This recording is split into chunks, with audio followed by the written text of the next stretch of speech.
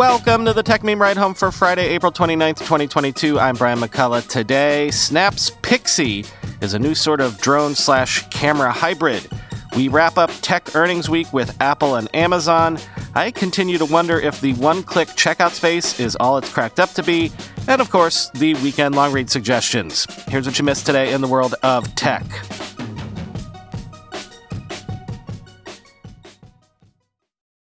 I want to mix things up a bit, because sure, we can close out tech earnings week in a second, we will. But first, let's talk about something completely different to end the week. Snap has announced Pixie, a $230 mini drone that can capture 2.7K videos and 12 megapixel photos. It syncs with Snapchat and it weighs just 101 grams. It's available right now for the US and France only, quoting TechCrunch. It's a pocket-sized, free-flying sidekick for adventures big and small, Snap CEO Evan Spiegel said during the Snap Partner Summit keynote.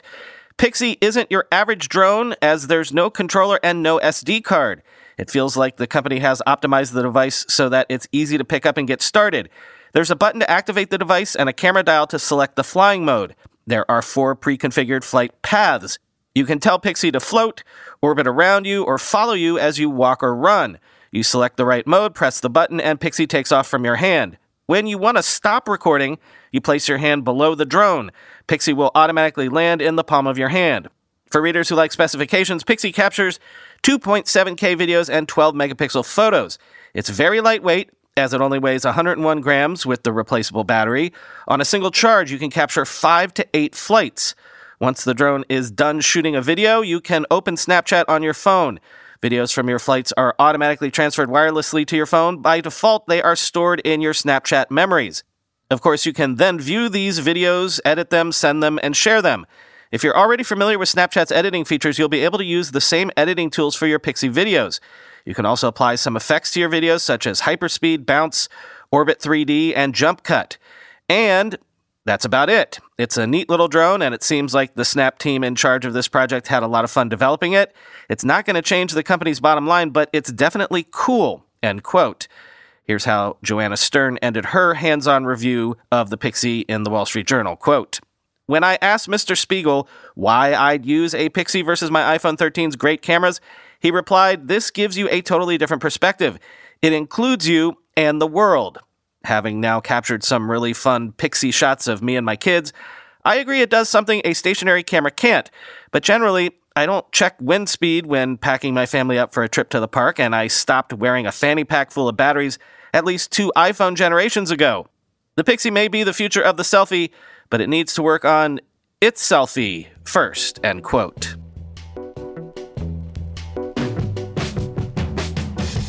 Okay, earnings. Apple reported Q2 revenue of $97.3 billion, up 9% year over year. $25 billion in net income, up from $23.6 billion year over year. Apple also authorized an additional $90 billion in share repurchases and hiked its dividend by 5%.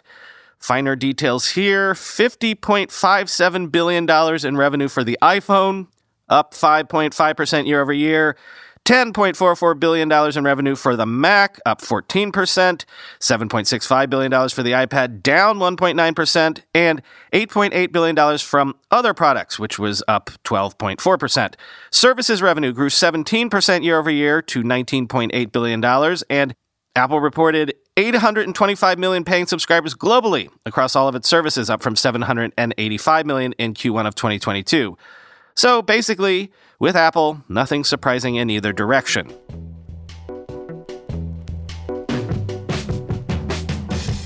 Different story with Amazon. Amazon reported Q1 revenue up 7% year over year to $116.4 billion, but swung to a loss again, a $3.8 billion net loss versus $8.1 billion in net income a year ago.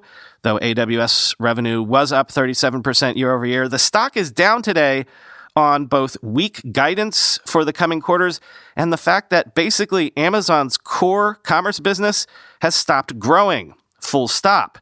So the story here is AWS is once again saving the day for Amazon as its core commerce business seems to revert to the mean, quoting CNBC.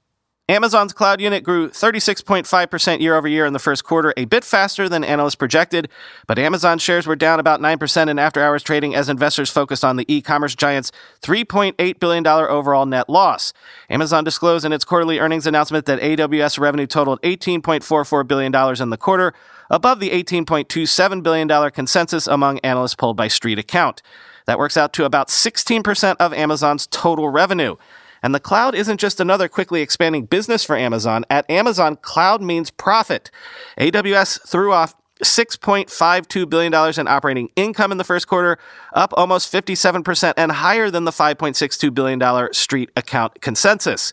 Amazon's total operating income was $3.67 billion in the quarter, meaning that the overall business would have lost even more money were it not for the profitable AWS. AWS's operating margins widened to 35.3% from 29.8% in the fourth quarter, end quote.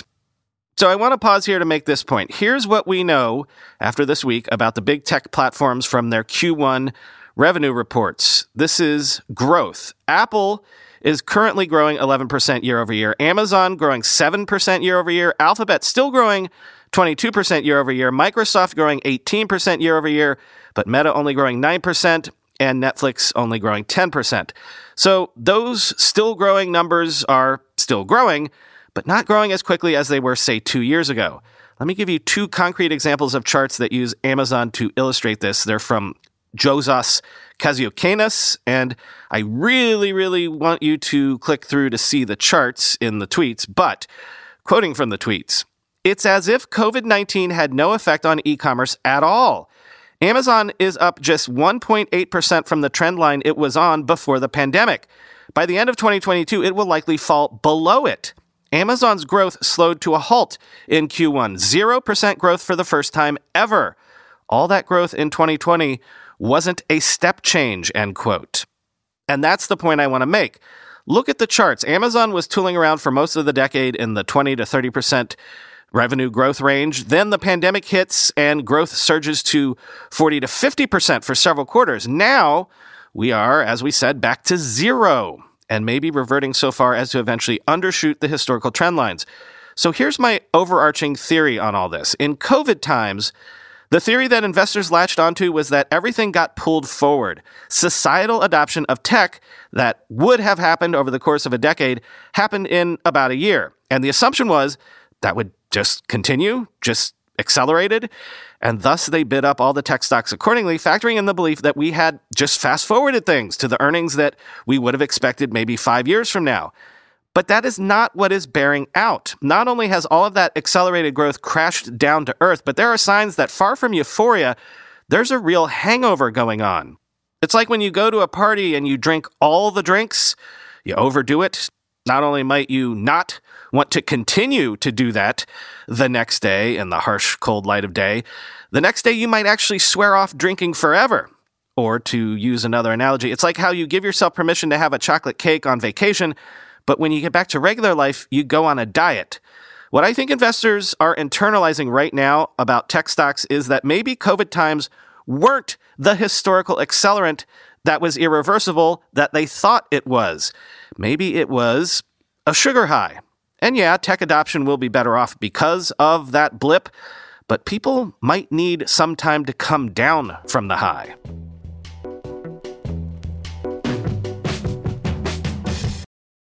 I continue to wonder if people really did the math on these one-click checkout services, because according to the information, one-click checkout service Bolt has seen its revenue stall out and has actually been losing customers amid competition from PayPal and Shopify.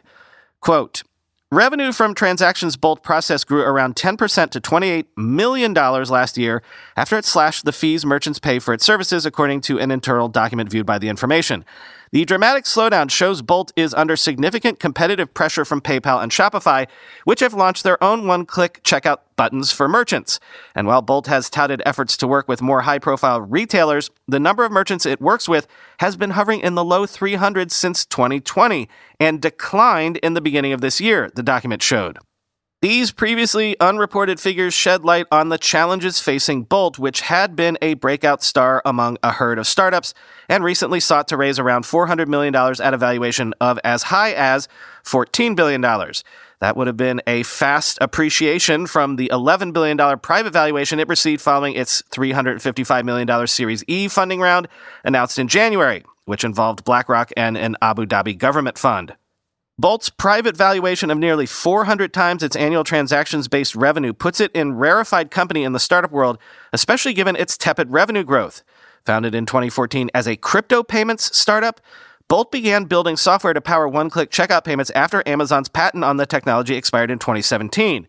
Since changing course, the startup has focused on signing up large merchants for its service and counts Forever 21 and Lucky brands among its customers.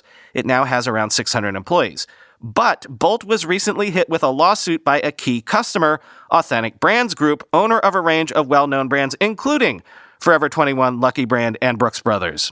In a complaint initially filed under seal earlier this year and first reported by Bloomberg this week, ABG said Bolt had failed to deliver a new feature for shoppers on time and was misleading investors by overstating how many of ABG's brands actually use Bolt's technology. For instance, ABG said Bolt was promoting Brooks Brothers as having gone live on its platform, even though the brand had abandoned its launch due to technical issues. Bolt said in a filing that the claims were meritless and that ABG was using the lawsuit as a way to renegotiate terms on warrants to buy Bolt stock in ABG's favor.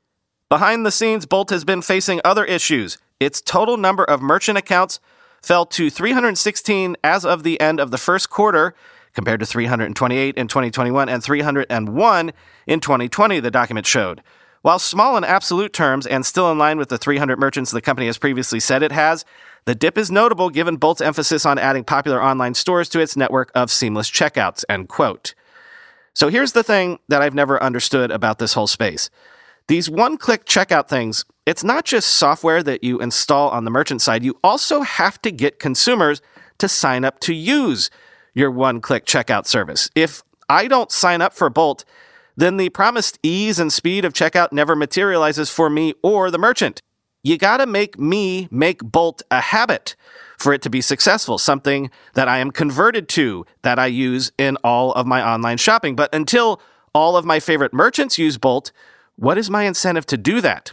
And if the majority of my favorite merchants don't have Bolt, as a consumer, I never see the promised efficiencies and so never would be converted in the first place.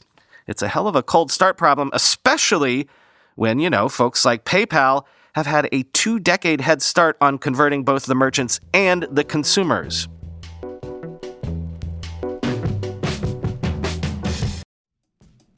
Whenever I need to do financial research for this show, for instance during tech earnings season when I have to analyze how various companies' stocks have been performing, I only ever turn to our sponsor today, Yahoo Finance.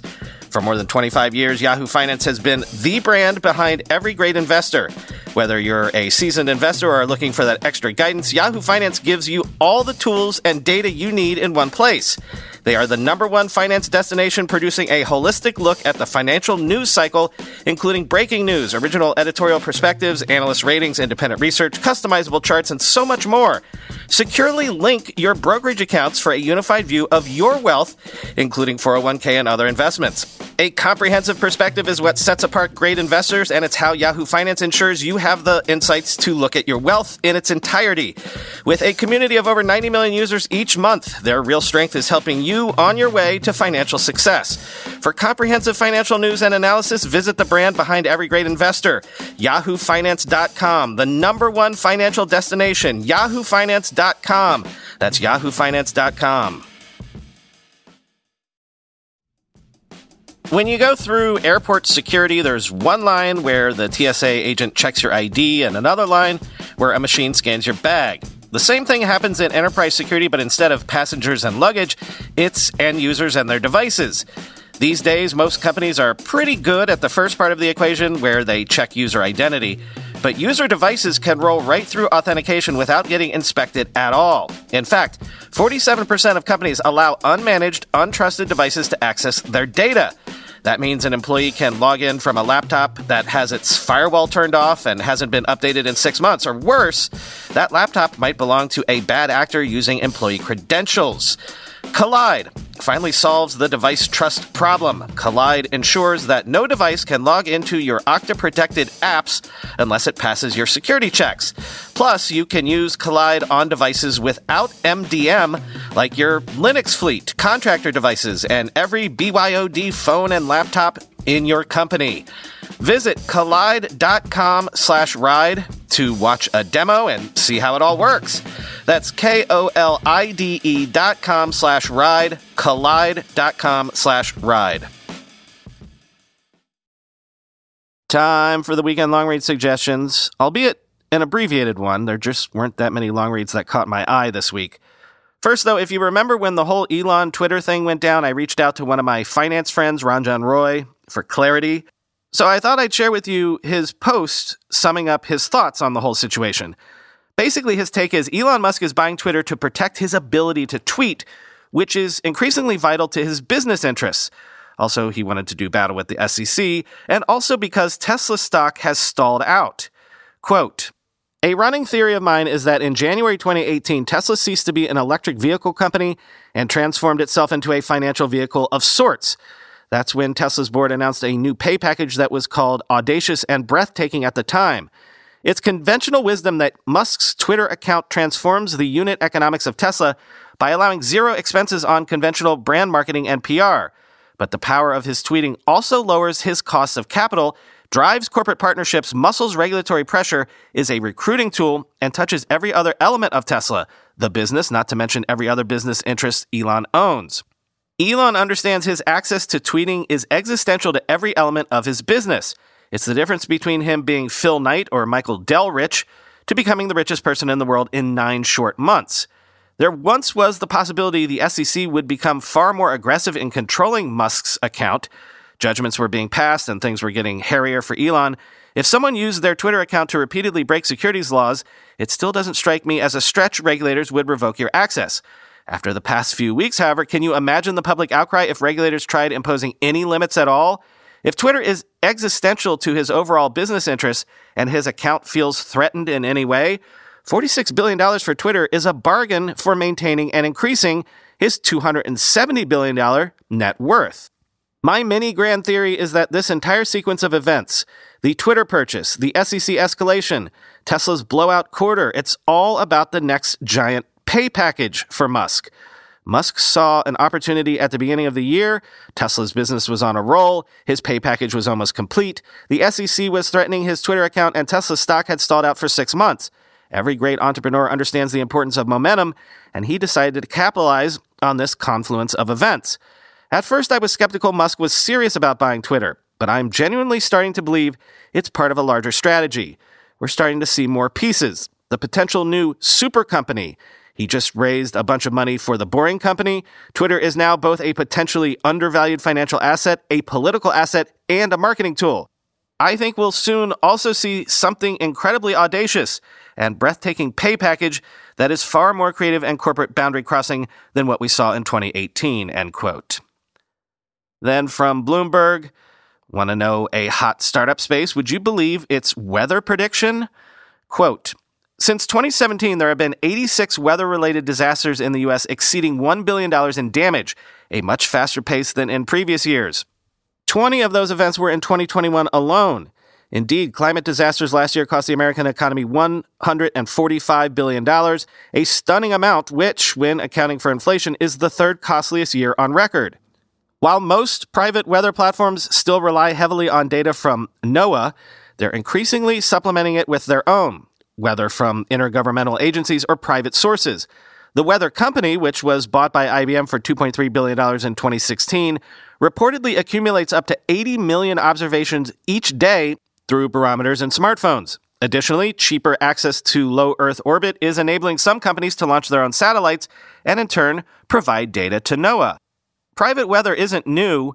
In 2013, an article from the Wharton School estimated that a global weather forecasting industry of around 350 companies was pulling in around $3 billion annually. In 2017, NOAA estimated that the sector in the U.S., which today encompasses everything from hourly road surface forecasts for long-haul truckers to drought forecasts for individual farms, was worth $7 billion. Reports suggested it was growing at a rate of around 10 to 15% annually. And while the industry couldn't exist, at least not right now, without U.S. government data, NOAA is becoming increasingly reliant on the industry.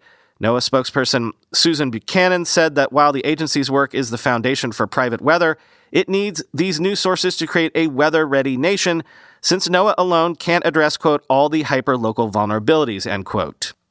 And finally, Harry McCracken takes a look at the true antecedent of the smartphone camera, the Polaroid SX70, which turns 50 years old this month. Quote, much of the camera's magic was in the photo, especially the pod of chemicals that spread as it exited the camera, allowing a picture to develop without the benefit of a darkroom or even the paper cover of previous Polaroids.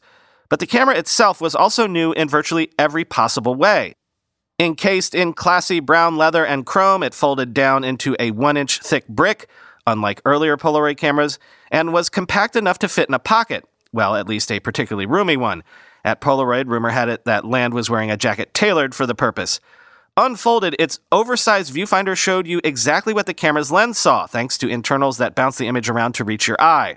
Land boasted of the electronics it packed to simplify picture taking, a then staggering 300 transistors. In short, if earlier Polaroid cameras had been Blackberries, the SX70 was instant photography's iPhone. Actually, it's hard to think about the camera without drawing comparisons to Apple's greatest product launches, especially since Steve Jobs idolized Edwin Land and his approach to invention. Land was always focused on the consumer, on making it simple, putting the complexity inside the product, says my friend Phil Baker, who worked on the SX70 as a young Polaroid engineer and attended the annual meeting where it debuted, end quote.